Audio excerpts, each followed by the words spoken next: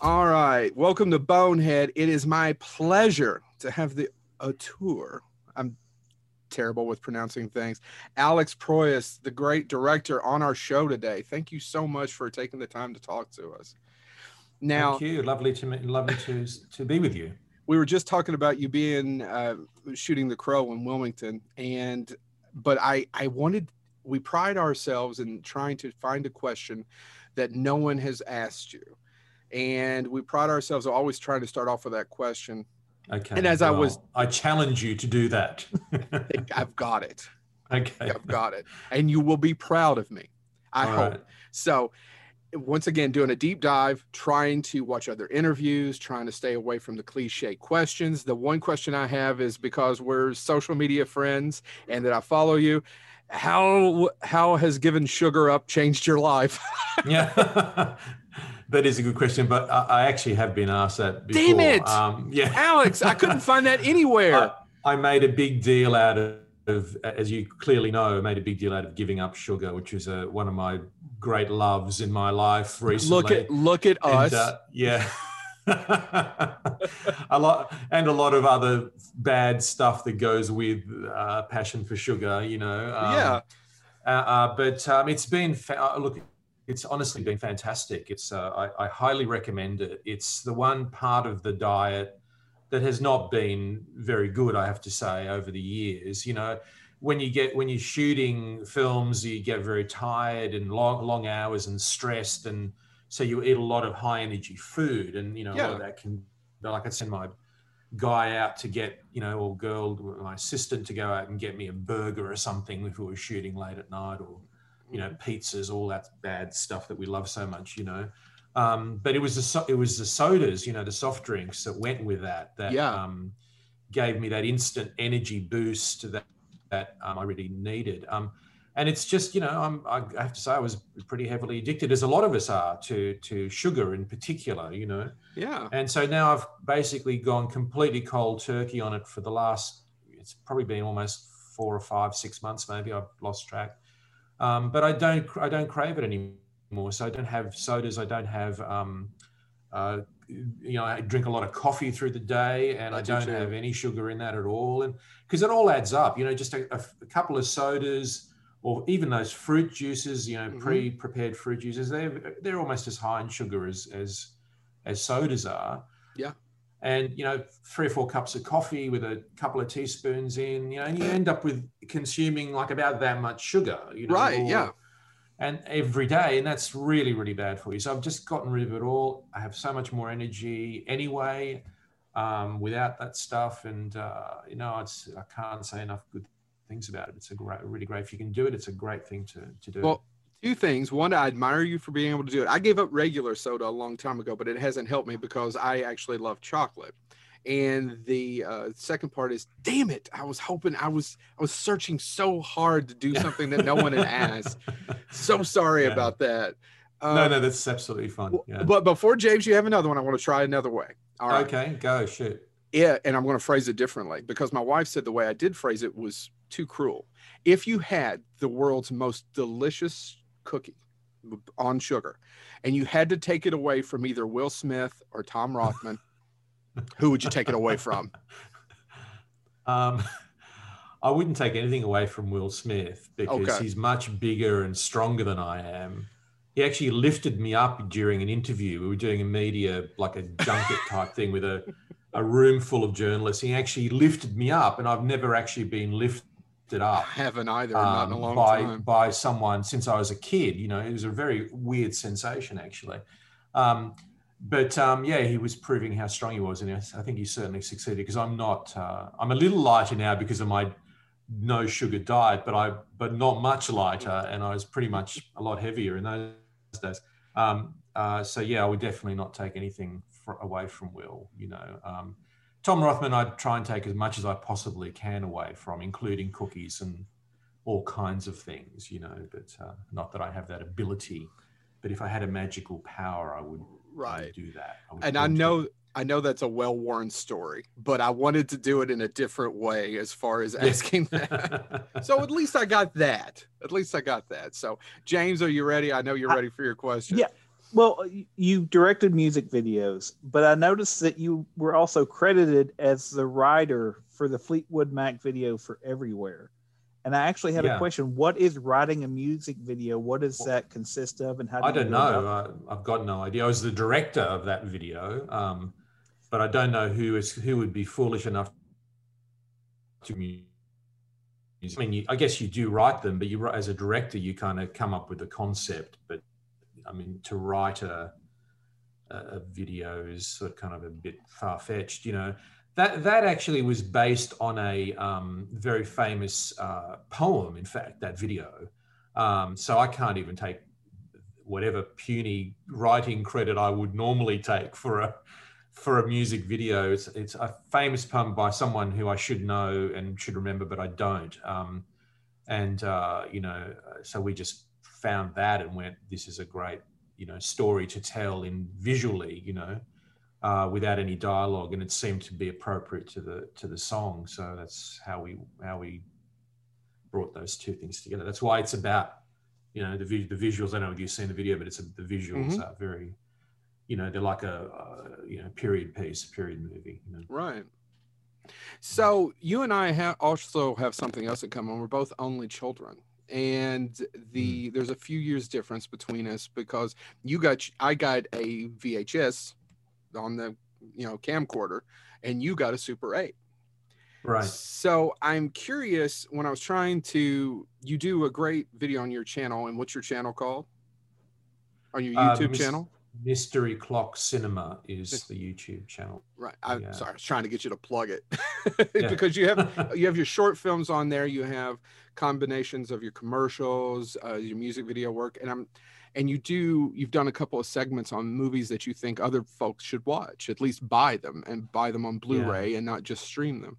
And I'm curious, and I may have missed it when I was researching, but I'm trying to find those movies that just that clicked in your head when you were a child of I want to do that. Yeah. I mean, that's easy to answer, and I have answered that many times. That was a multi-pronged question you were asking. I wasn't quite sure what to jump into. Oh, that's okay. I want you to go into all of it. There are a lot of interesting things that raises. But yeah, the film that made me want to make movies is 2001, and I saw it when I was very, very young. It wasn't. I saw it theatrically. My dad used to take me to the movie and my mum as well. But my dad particularly was a real movie buff, and he would go and see movies that sometimes my mum wasn't that interested in. And this was the re-release. It wasn't because I'm old, but I'm not that old. No, you're not old. It was the film. The film came out once, I think, and then it didn't do well, and then the drug culture discovered it overseas, and then in Australia it got re-released, I think, in the early 70s, which is when I saw it. But I was still very young. I probably was like about 6 years old or 7 years old or something when I saw the film, and it was. You know, I'd definitely seen films before that, but this is a film that really, as a kid, it just completely blew my mind. I had no idea what was going on. I remember asking my dad constantly. It was just me and him that went to see it, and we saw it on it was actually a Cinerama screen that was built for Cinerama in Sydney. That's, you know, now long gone, but so it was a huge experience with a 6-track sound, and it was an amazing, and that film, you know. And I remember asking my dad, you know, like constantly, and he was like, "Shh, just watch it," you know, because he had no idea what was going on either, of course. He just heard about this thing, you know, this cult experience, you know, and he'd see all the movies basically, it just, you know, really kind of blew. Yeah, that's all I can describe it as. Blew my mind, you know, as it did with many other people, and you know. It wasn't like I walked out as a, you know, convert to film, but that came a few years later when I was actually old enough to bug my parents to get me a Super 8 camera. It was like, I think I was about 10 when they got me a camera, and that's when I was going, well, I want to be a filmmaker, you know. But looking back, that was the origin of my madness in this ridiculous industry, you know. So what are some of Joe Dante, the director, once said that you can watch a movie and most directors, or a lot of, especially the good ones, especially people like you who have a vision or voice, is what I prefer. You know, you can tell that the voice is coming through, that they're representations of the director. Do you feel that way about you and your films? That the representation of who you are? Yeah, totally. Totally. It's Hollywood gets in the way of that, unfortunately. Right. There's the odd thing for me is that they hire you because of your voice, and then they because of what the special thing is, I assume. Otherwise, why they don't hire someone else, I don't know. Mm-hmm. And then they choose to try and silence that or just water it down at every possible point, which is just, to me, kind of completely. I still don't understand. If you can explain it to me, I appreciate it. No, I know exactly what you're saying. Yeah, so it is a real strange thing. But to me, it's like the great films and the great filmmakers that I admire, and I think many of us admire, are ones that you can recognize that eye or that voice, as you say. And I always equate it to like someone playing a musical instrument. Mm-hmm. Like a great musician or a great singer. You can identify that quality that they have, that very individualistic identity that they have very clearly, if you know your stuff.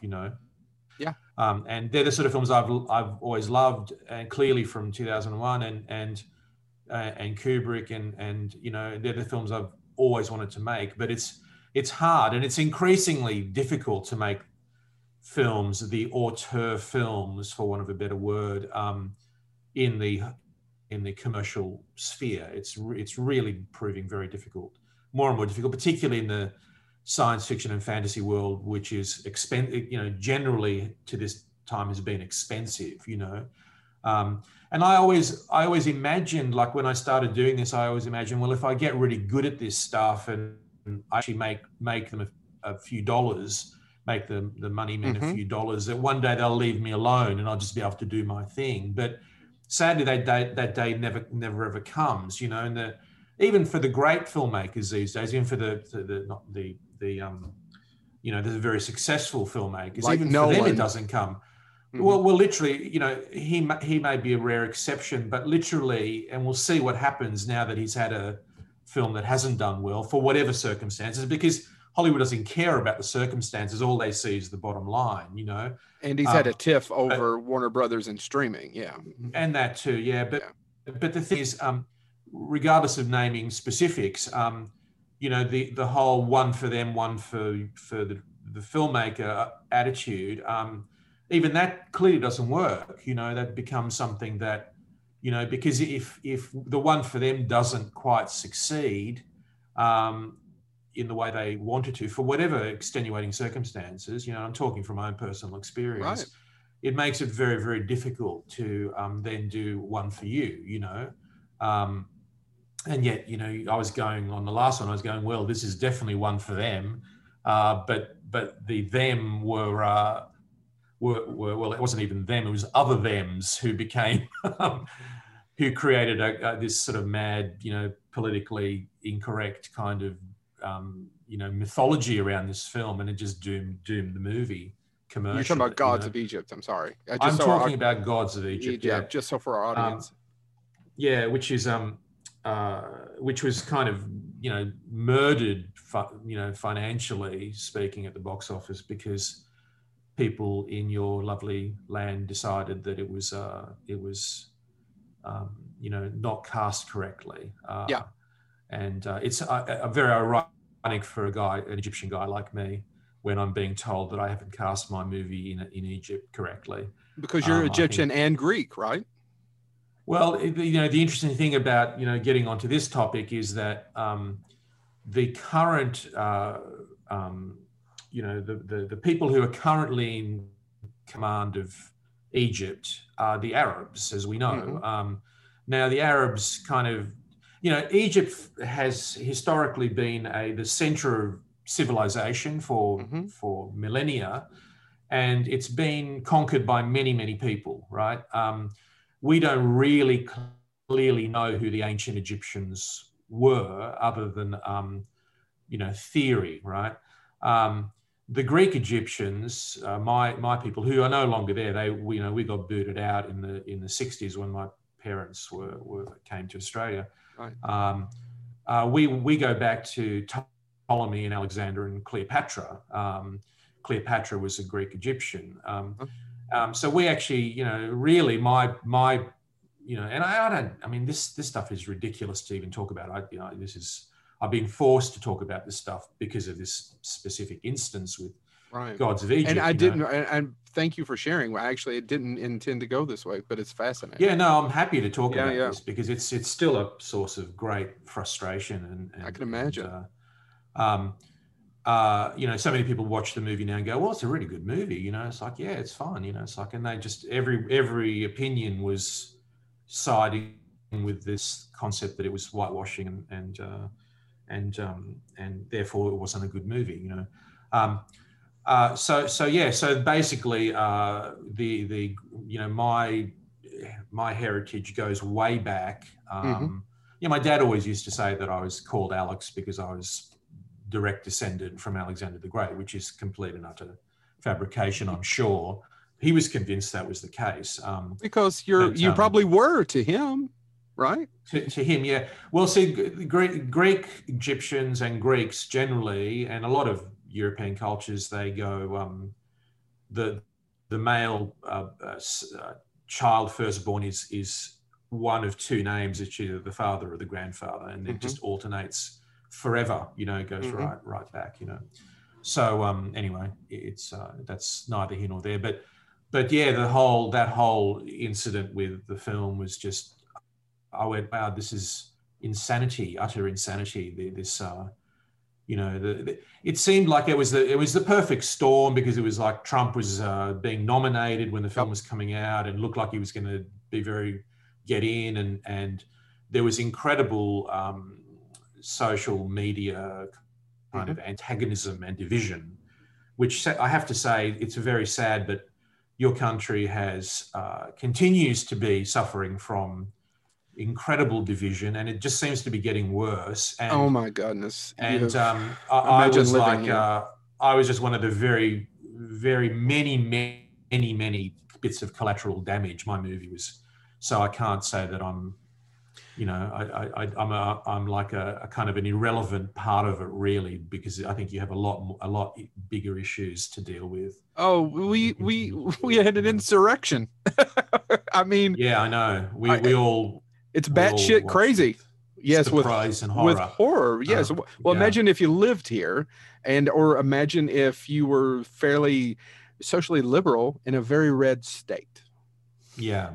Yeah. So we're often the blueberries. I spend most of my day talking to people in America, friends and colleagues, and so I know how bad it all is. And it's my second home. I mean, I've virtually lived in Los Angeles over the years, for longer stretches of time than I have in Sydney in Australia. Yep.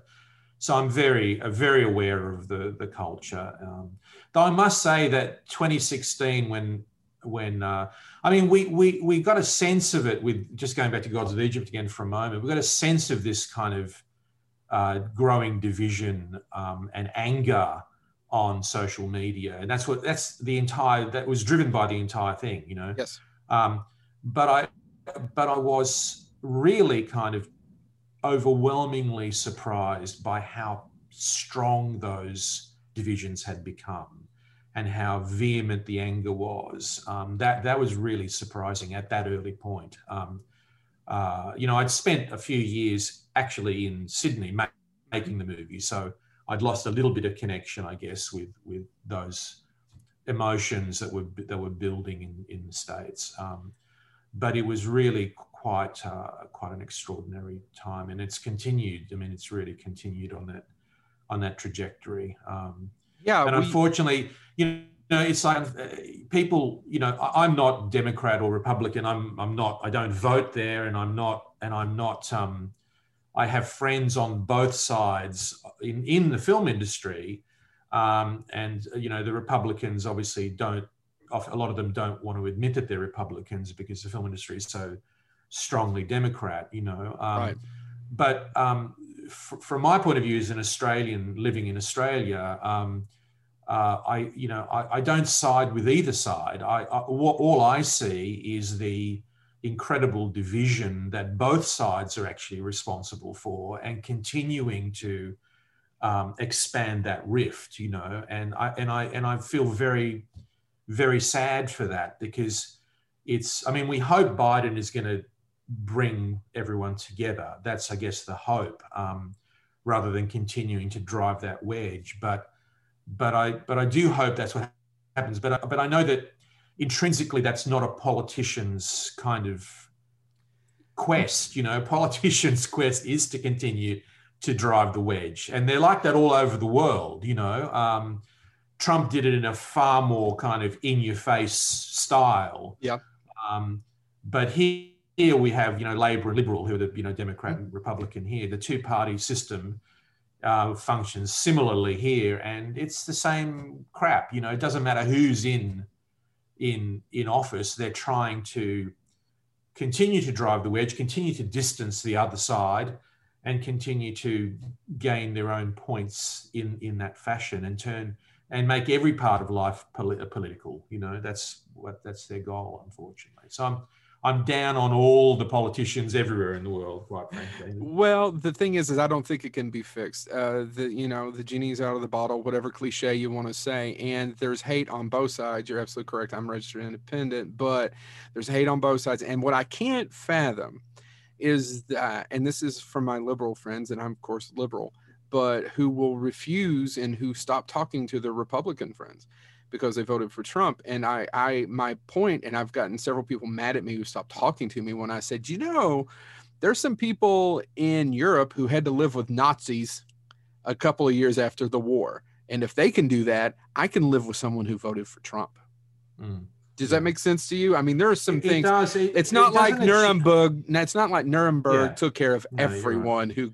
who did war crimes. It doesn't achieve anything, and no, even we all have to work together. Even to put it into that context, I mean, yeah, look, Trump was a bad guy and did a lot of bad stuff, and mostly did stuff that continued to drive people further apart. I think that's the most unforgivable part of his administration.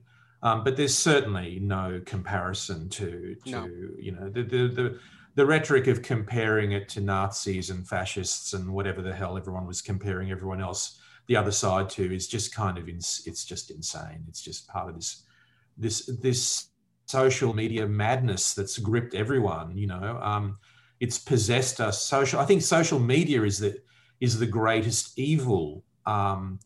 You know, the world has been perpetrated upon the world in the last 10 years. I think the iPhone and the putting all that stuff into your palm of your hand and instantly so we're all doing it. We're on social media now, for God's sake, or we will be. And that's what I was about to say. And those things, I mean, that part of it is great. You know, that's terrific. You know, there's obviously there's a good side to splitting the atom as well. You know. So you know, but there's a really bad side to this stuff as well, and social media. So particularly having I've got a 12-year-old daughter, and just the fear I have about how that technology is going to be used in this next generation and used against us. I'm really kind of concerned about it, you know, as I know we all are, you know. Because it's eroded borders, I think, and that can be a positive thing. But I think about the cases now. I have a daughter as well, and you know, it used to be, using an extreme example, something you could pick up and move, and it didn't follow you. But now people tag you on social media, and it's almost a fingerprint that follows you everywhere. So yeah, it's I agree. It's a tool that could be used for seemingly infinite good, but it can also be used to do a lot of, you know, it seems almost inescapable. And if you don't have it, people think you're odd too. So The positives are that, true. we do a little part for a friend of ours, Glenn, who has a show in Australia, and we are friends, and we've been friends for over a year, and we've never met in person, and we talk all the Yeah. time. That's the great part, and we're able to do this, and we're all together. The bad part is I don't think people are allowed to make mistakes anymore because it will follow you for the rest of your life. Yeah, A there's that, and misspoken there's word. the cancel That's the culture cancel approach, culture and of people saying this things, stuff and is horrible. Yeah, yeah, there's nothing good that will come from that. They're witch it's hunts, bullying. Mm-hmm. Yeah, and it's like so many things. The small number of bad people taint the whole thing. Yep. And they taint it for everybody. And that's the case with, yes, there are some bad people, and there are some bad people who don't deserve to be tweeting on, endlessly, et cetera, but you as soon as you adopt that, as soon as you cross that line, you are in really, really dangerous waters, and people just are not seeing that, they're not seeing that we are heading very specifically into 1984. I mean, I think we're already there, quite frankly, and we have to do everything we can to fight this stuff. Those who should not be suppressed and frightened into not expressing that opinion. That is the stuff of George Orwell. That is just completely unacceptable in a democratic country or a democratic world, and we just have to do our darndest to try not to let that happen. Yeah. Well, this was fascinating. We got totally off of where I thought we were going on this. So back to your personality. How did music? So I was trying to figure out, because I was watching your commercials, and of course you have such an eye, such a vision, such a voice. And I was trying to figure out, how do you get that through the process of making a commercial? And did that help you with fighting or getting that voice through the studio system? I don't know. I mean, I kind of, my visual style, or whatever, the way I tell stories visually and structure things, and it's all part of trying to focus in on what it is that is me, trying to understand that and trying to express that. And at the same time, it's also completely kind of unconscious, non-conscious, I'm not already aware of it. I just do it. I mean, I'm always staggered I don't often go back and look at my old films or anything that I've done before. And I occasionally get a reason to do that if there's like a reissue of a film, or, a director's cut or whatever. And I'm always staggered by how little I've evolved, how little I've changed, and how I just keep doing the same crap over and over again, Well, there's a really quick... Yeah, what's that? No, really quick. I don't mean to interrupt you, but there's an Adidas commercial, and I was watching it, and I was thinking, this is so much Dark City. Yeah. Well, that one was consciously Dark City because that was only a couple of years before Dark City. Okay. Yeah.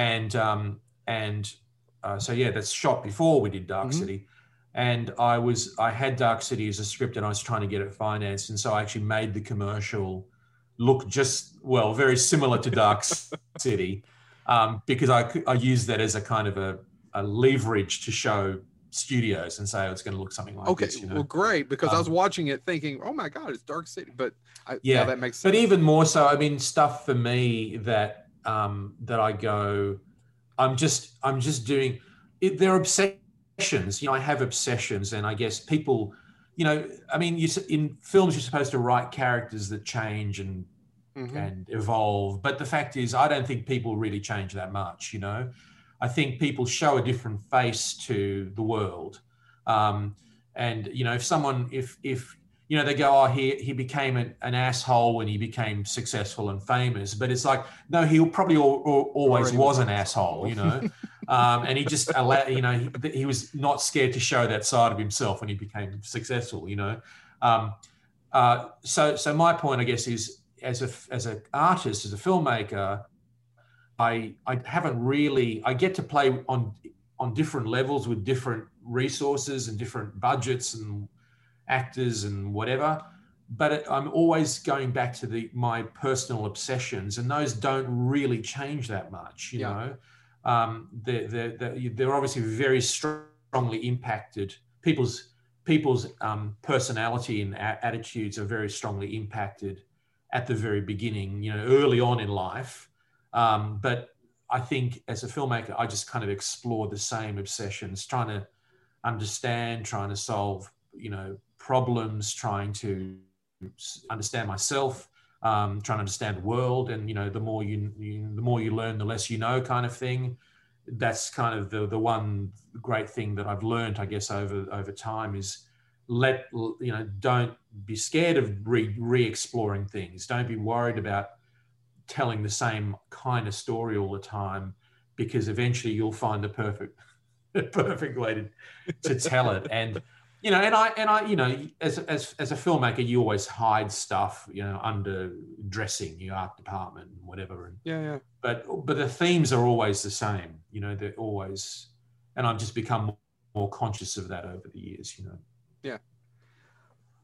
I did want to ask, because you wrote Dark City but you directed The Crow, and I wanted to ask about how do you approach the difference between directing something, graphic novels, and obviously, so as you approach directing, does adapting somebody else's work, do you look at how they approached it, or do you think about how it has to look on film? No, you as finding other work that you direct, you know, and I've got to say, not wishing to take anything away from David Scow, who wrote, you know, did the lion's share of writing on The Crow, or any of the other writers that I've worked with. I mean, I write on everything. I don't. Yeah. Sometimes I just don't get credits. You know, there's the WGA gives you you know, you have to have written this, I think, over a certain percentage. 40%. 40%. 40%. Right? Yeah, I think it is. Yeah, and then it's really when you're working with different teams of writers on different stages of the development, it's really hard to quantify that. You know, they go through an arbitration, as you know, but it's sometimes really hard to quantify that. And all the different teams are fighting like tooth and nail to not get other credits, because that distills whatever proceeds they get from the profits of the film, etc. And so that's, you know, you're put into an antagonistic situation, you know. So with Dark City, I actually said to my two writers, I mean, I should have had probably sole credit for Dark City, but this was in early days of working, and I was just being completely fair. And I went, well, Lem Dobbs has done this and David Gory has done that. Yep. And so therefore we should just go to the WGA and say, we all agree that we should get shared credit, you know? And so they didn't go through arbitration and stuff like that. It was the only occasion where that's ever happened, you know, and I didn't have the attitude in those days of I must fight tooth and nail to get credit, you know. I don't, and I still don't really. I don't care about that stuff unless it's unfair, and it has been on some projects. Knowing, for example, I mean, I put so much writing into that, and even more so, my co-writer Stuart Hazeldine on that project should have had credit. You know, I could sort of see why I may not have received it, but Stuart should definitely have had credit. And he got kind of gazumped by the whole arbitration process, because we were writing as a team, me and Stuart, for a period of time. I was writing on my own for a period of time. He was writing on his own. So really, it should have all been parceled in together, and you know, I mean, it was a page one rewrite on that project. So I guess what I'm trying to say is that, you know, I'm always involved with the writing, but at the very origin of something that comes to me, it's incredibly rare that I go, wow, great, this is perfect, I can go start shooting it tomorrow, you know. And that's only maybe happened a couple of times in all the thousands of scripts that I've been offered and read over the years, you know. Yeah. Usually if I end up with a script that I go, you know what, there's some really interesting idea in here, we can make something of that. And then we usually develop it with either I write or someone else writes, or the original writers come in and keep writing or whatever, and that goes on for a period of time until we get to the final script. But that core idea, that core thing, and the core dynamic between the characters is what gets me involved. And that always, and how do I pick that? Well, I pick that from themes and ideas that I'm obsessed with. So they all fit into my wheelhouse conceptually, So Knowing is a great example of that. The Crow is also a great example of that.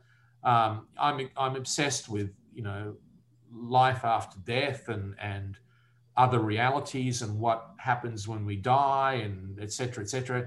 And so all these things, there's without exception.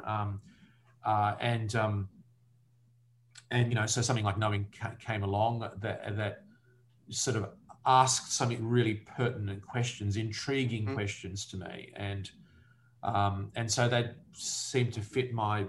And it's organic. It's not. I don't intellectualize this stuff because sometimes you're still trying to sort out exactly what the things are. But it hits me on a gut level, and I go, well, this is a story that I can get passionate about telling, because that's the most important thing, I think, to find that if you don't have a passion to tell a story, it's really hard to sustain an entire movie making experience. It's tough, it never gets easy, as we've established. And so you have to have the sustenance of that incredible burning desire to get the story told, and so that's got to be part of your DNA to be able to do that. I love Knowing. I love the ending of Knowing, and but I'm curious, both that and Dark City, especially Dark City, how did you get away with both those endings for a studio? Well, actually, the ending of Knowing is what made me. That was in the script that came to me, and that was what got me to make the movie. I loved it. I saw it in the theater, and I just adored it. Yeah, and when in the script that I read, the spec script that I read, it came to me via Summit, I think, from memory, and I was reading a script and going, it's interesting, but there's a lot of issues that need to be sorted out, etc. And then this whole concept of the world ending came up, and I'm like, this is just not going to happen. They're going to cop out. The script is just not at the level conceptually where I as a reader, I'm going, everyone's going to die, and when it actually did happen, I'm like, okay, I'm sold. And so I went to the studio and I said, I will make this film only if this ending never changes, only if we can actually do exactly this in the finished film. And they said, okay, we agree to that. I think it was even in contract, form. I insisted on putting it in a clause in the form, because I knew that at some point, somewhere along the line, a test screening or whatever, someone would go, no, we don't like it. It makes us feel bad. So therefore you must change the ending. And sure enough, that did happen in some test screenings, but I knew that it would not be touched, so. Those test screenings, man, you drag, a bunch of people at the mall into a movie in the middle of the day or night or something who are there I never understand the logic. I get the logic of sitting there with an audience maybe and getting the feel as the movie plays as a filmmaker, going, well, maybe this joke doesn't land or this scare doesn't land, but just filling out the cards and doing test things later and everybody dissecting it and they all think they're Kubrick. No. Right? No. It makes no sense. Particularly in LA, they're all the same, they're all kids who are trying to impress the studio people, so they can get a movie, they get to direct a movie, so they're trying to pick any holes they can in it, so it's a crazy scenario. It's one of the things that's destroying, it's killing films, I think, one of those things. Because as a filmmaker, I mean, of course you want to know whether something plays, but we have friends and colleagues that we can test the film with and see if something works, who will give us a much more honest opinion rather than trying to win any points, Right. So it's it's a pretty nonsensical process, I've got to say. That's okay. So Rob Zombie has said before that one of the people he's never gotten to work with and who he's never been able to get is Richard O'Brien. Right. So was it tough to get Richard O'Brien into Dark City? He's fabulous. He's fantastic. Yeah. No, I don't think it was particularly hard. I mean, it was, I love Richard. He's a great guy. He's a very complex character. Okay. And he's been kind of brutalized by the system as well. We had a lot to share. Well, at that stage, I hadn't been quite as brutalized as he'd been, but the whole financial aspects of Rocky Horror and how he was kind of, cut out of that whole loop when the film became, and he invented Rocky Horror, right? It's his thing. Yes. He actually did. He was writing a musical version of Dark City while we were shooting. He'd be writing songs off to the side. And I would love to see a musical version of Dark City. I'd love to see that. I'd love to see like every year that goes by, I must call Richard and we must create the stage show version. And he's the only I know who made a rhyme, and I'm killing myself because I don't remember what the rhyme was. That's okay. It was a particularly clever one. He made a rhyme with necrophilia. He managed to find a word that rhymed with necrophilia, and it's in the context of a song, So I give him huge points for being able to rhyme that with that word.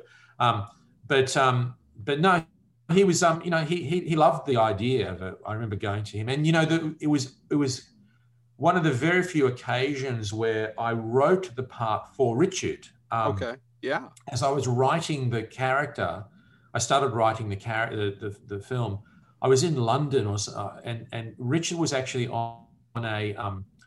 He had this kid show that he was doing, and I remember sitting in a hotel room in London. I think I was working on some commercial music video or something, and he came on the TV, and I went, "Oh, it's Richard O'Brien," and he plays a character in like a more nefarious character. Than he did in Rocky Horror, which is the only other thing I've ever seen him in. Yeah, and he was really great in this role for this kid show, And so I started thinking of his voice every time Mr. Hand spoke. I was imagining Richard saying the lines, and with that incredible alien kind of smooth voice that he has, And so I would have been well stumped if he'd said no, but he was. I think I probably told him the story that I wrote it for him, and maybe that helped. I don't know. Maybe that helped get him. But yeah, he came on board pretty quickly, and and he's from New Zealand, of course, so he knows and likes this part of the world. So I said we're going to go to Australia, and he was fine with that. And then when we were casting everything else. All the other roles of the strangers in Dark City, there were so many times where I would use Richard I was trying to explain how I wanted them to be. Yeah. And I just found it easier to go, just be like him, So like Ian Richardson, who's a very, sadly he's passed away, a very accomplished actor who played the Uber stranger. He was like, how do you want me to do it, dear boy? It's like all these questions about, and I'm going, well, just tell me. And I go, well, kind of like Richard, and he was like, I'm cool with that. I'll do it that way, So everyone was channeling Richard O'Brien on the set at some point, That's hilarious. Go ahead, well, I have to ask a question about Strange Nostalgia because I watched it, and I'll be honest, it pulled me in almost immediately, and I kept going, can this keep going? And you made this completely during the pandemic, is that correct? Yeah.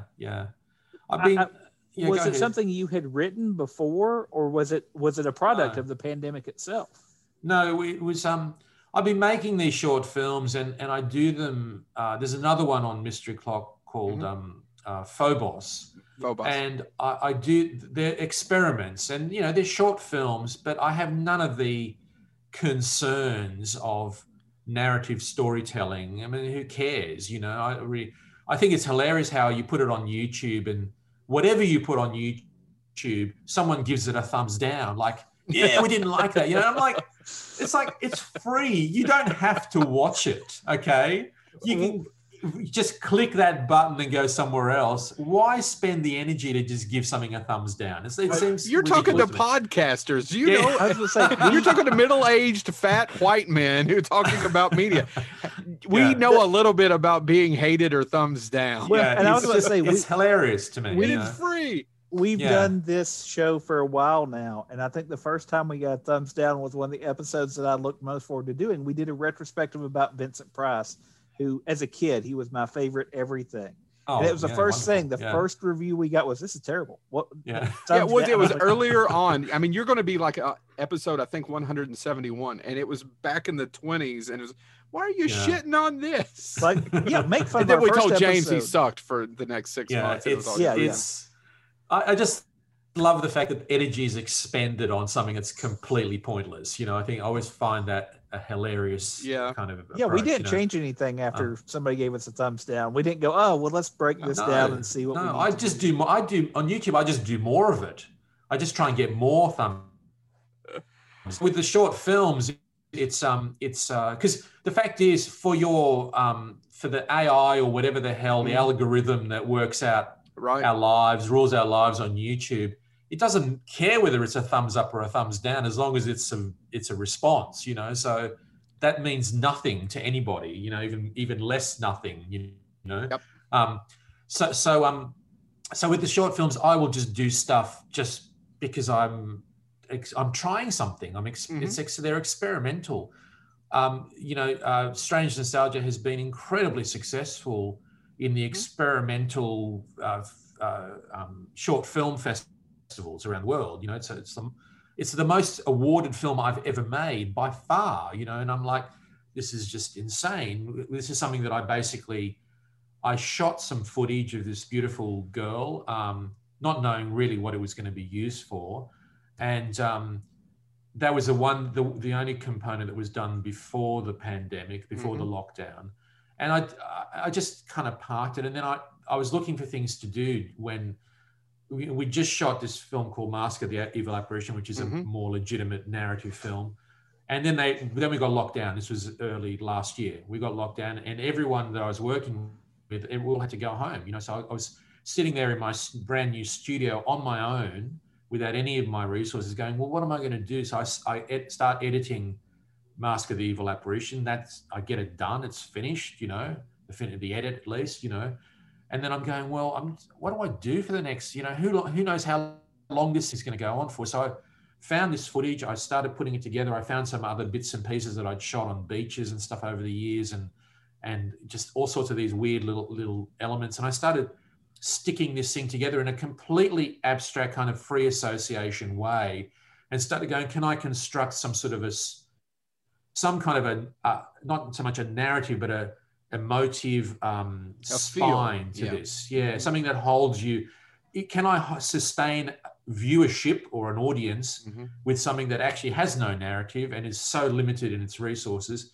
So then I wrote the script based on something I constructed visually. I started seeing ideas and themes in there, and the whole thing about the ocean, the obsession with the ocean. I don't know where the hell that came from.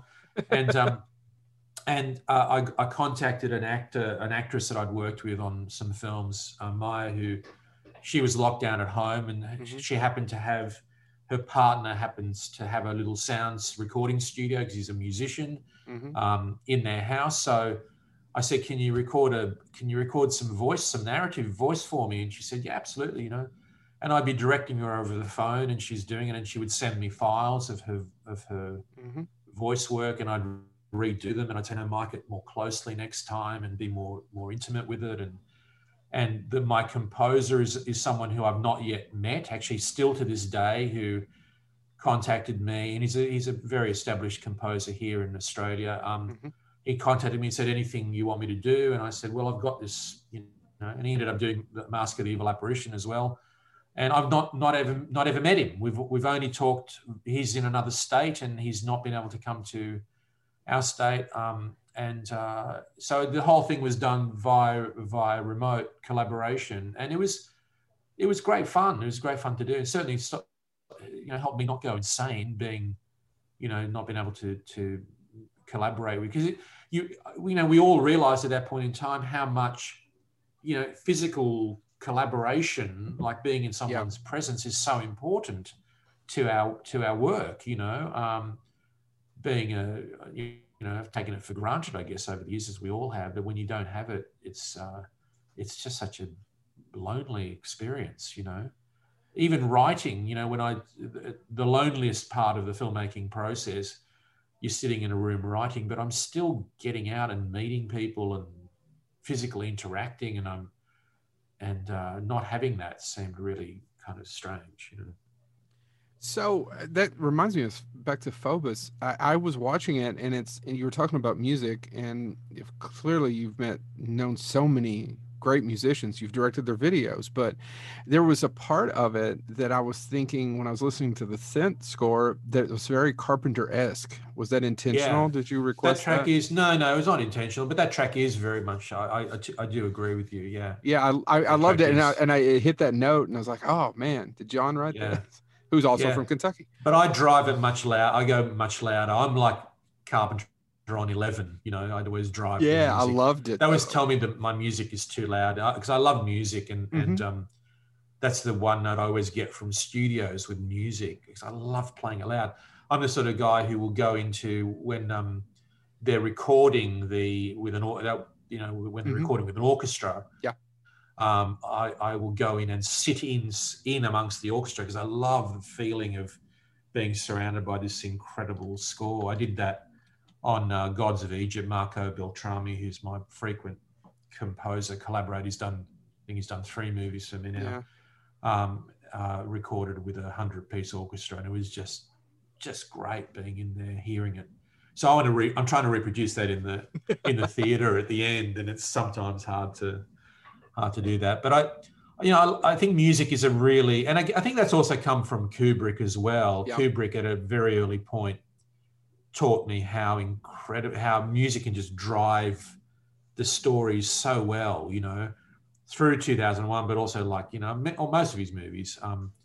Clockwork Orange was one where really the music just became like its own character. And Full Metal Jacket as well, with the pop music. Yeah, that was his approach with everything, I guess I always have that in my mind, but more so than John Carpenter. But I was aware of the similarities of that track, So no, I just enjoyed it. Go ahead, James. Well, I know we don't have too much time left, but I did want to ask a question, because I think Dark City has definitely artwork in it and things like that. But with Phobos, it also has you have some scenes of some classic Greek art, some classic representations of Greek mythology, and the different artwork that pops up throughout that. How did you go about deciding what was going to make it? Or did you go in saying, I want this piece, because you have that classic sense of almost horror art, that are classical pieces that are in there? Well, Phobos is Phobos means fear in Greek, and it's also one of the Martian moons. Fear and Dread, the 2 Martian moons, Deimos and Phobos. So that piece was about fear. It was about, I didn't have a script for that. I just went out for a few hours with the one actor who's in there, and I had one other helper to help me carry gear, and that was it. That was the entire cast and crew for the film. And we went out and shot it in a few hours. And I said to Bonnie, who's the actor, I said, look, I don't know what we're going to do, but I know it's going to be about fear. It says, we'll make it up as we go along. She was like, yeah, I'm cool with that. So we went out and I just kept inventing scenarios for, there's a girl who loses her car in a car park, but there's something more going on, then someone's following her. And so just very abstract concepts, of course. And so those images that we use are just, again, trying to find images that, and I guess I'm being a fan of the dark side of art, and I'm aware of a lot of great paintings and images from the past that would suggest fear, and express fear. And so that's really the parameters of the stuff that I put in there. I've collected a lot of those images too, just off the internet for other seminars and things that I've done that I do here in Australia. I do a lot of workshops and seminars, and I usually have something because I feel like people would rather watch something interesting behind me and therefore not look at me so much, you know. So I always project like images that always takes people's attention away from my visage, and and that way I can drink water and choke and stuff and do all this stuff that I do when I'm doing a live presentation. And they don't notice that stuff so much, you know. So that were the parameters of the images that I chose. And, you know, I think there's also like, you know, historical images like World Trade Center and stuff like that, you know, that are just like instant. Wow. You know, you flash up some frames of that and you instantly put people your audience into an uncomfortable space, you know? Yeah. And so that was the theory anyway. You know? Well, we promised you an hour, and I'm going to wrap it up with a really cliched question. And it's, at least I told you it was going to be cliche. No, go for it. I want to hear what a cliche question well, is. actually, I didn't write it down. It came to me while we were going, and you know, I'm always curious about great filmmakers like yourself, and not necessarily the project that got away, but the project that you'd still want to do. And what I'm curious is there, especially since you're such a fan of fantasy and science fiction like we are, is there that one book out there that hasn't been adapted that you'd love to do, or that one story? Preferably. There's many stories. I'm a science fiction geek from way back, and I used to read a lot of science fiction as a kid and imagine the movie, right? So there's so many of those unmade movies in my brain, you know, and that's what I loved about the science fiction genre literature, is that as a filmmaker, I could actually do that. I could create these films in my mind, you know. There's so many of them. I mean, it's like there's so few that have been touched. Stars My Destination is one, Alfred Best novel that I've tried to get made over the years several times, and it's never come together. But there's also, for me, one of the big major disappointments of my career has been I was very close to making a movie based on Paradise Lost, Milton's Paradise Lost, which is another great piece that I've always been very, very fond of. And the movie was going to be phenomenal. It was going to be extraordinary. It was like I remember going into the studio where I was working, into my office, and sitting down with all the illustrations around me and going, I can't believe they're letting me make this movie, you know. And sure enough, that came true. They didn't let me make the movie. We got very close, but we were shut down because they said it was budgetary, but I still to this day believe they just got scared of the concept, you know. Yeah. So yeah, there's so many of them, you know. And some of them at the moment I'm kind of trying to, you know, every few years I get to explore some of those things, and I'm going back to some of them at the moment, which I would rather not mention. But no, it's funny that you brought up Stars of Destination, because back to Carpenter, in a interview, he said that's the one that he would still love to do. Really? Oh, well, that's interesting. I didn't know that about And that interview led me to discover Alfred Bester and read the rest of his books. And The Demolished Man is also very good. Demolished Man is a great book. What's the one, 3000? I can't remember. Yeah, so I and then I bought it for the other two boneheads. I bought them their own copies, and I said, if we ever get a chance, this is the book we should do. Yeah.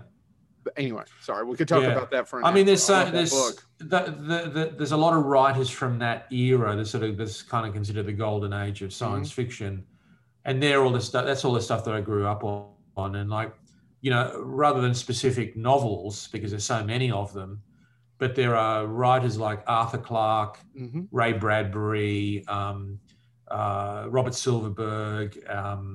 You know, there's so many of them. Asimov, of course. Yep. That they have numerous great, just so much, such a wealth of stuff there, and I occasionally hear. I mean, I know they did like Childhood's End recently for TV, and just I don't know how you mess that stuff up. And I don't like to say anything bad about any fellow filmmaker or any other people's work, because I know how hard it is to make films of any quality, you know. Mm-hmm. But sometimes I get really disheartened by what I'm seeing from a lot of these when someone does stumble upon the opportunity to make one of these great things I hold in very high regard, and they fuck it up. I'm like really, I'm kind of pissed off, you know. So, well, can you say which one lately, maybe in the last few years, that you're like, oh, that is a fuck up? No, because that gets into that. Yeah, I'd rather just not say. But there's one about to come out that I can say I'm really dreading, which I won't name names. Does it come out this fall and that filmmakers arguing with the WB about streaming and cinema? I don't know. Could be. Well, give me credit for at least guessing fairly correctly. Just an answer. Well, you know, Alex, I'm with James. I'm glad that we got that. It's not where I intended to go, but it's fantastic. And I love the aside we did with the 20 minutes and with Gods of Egypt. Thank you so much for sharing that with us. And thank you so much for sharing your time. It's been an absolute pleasure. Thank you very much. Lovely talking to both of you. It's great fun. Yeah. All right. Well, this has been Bonehead Weekly.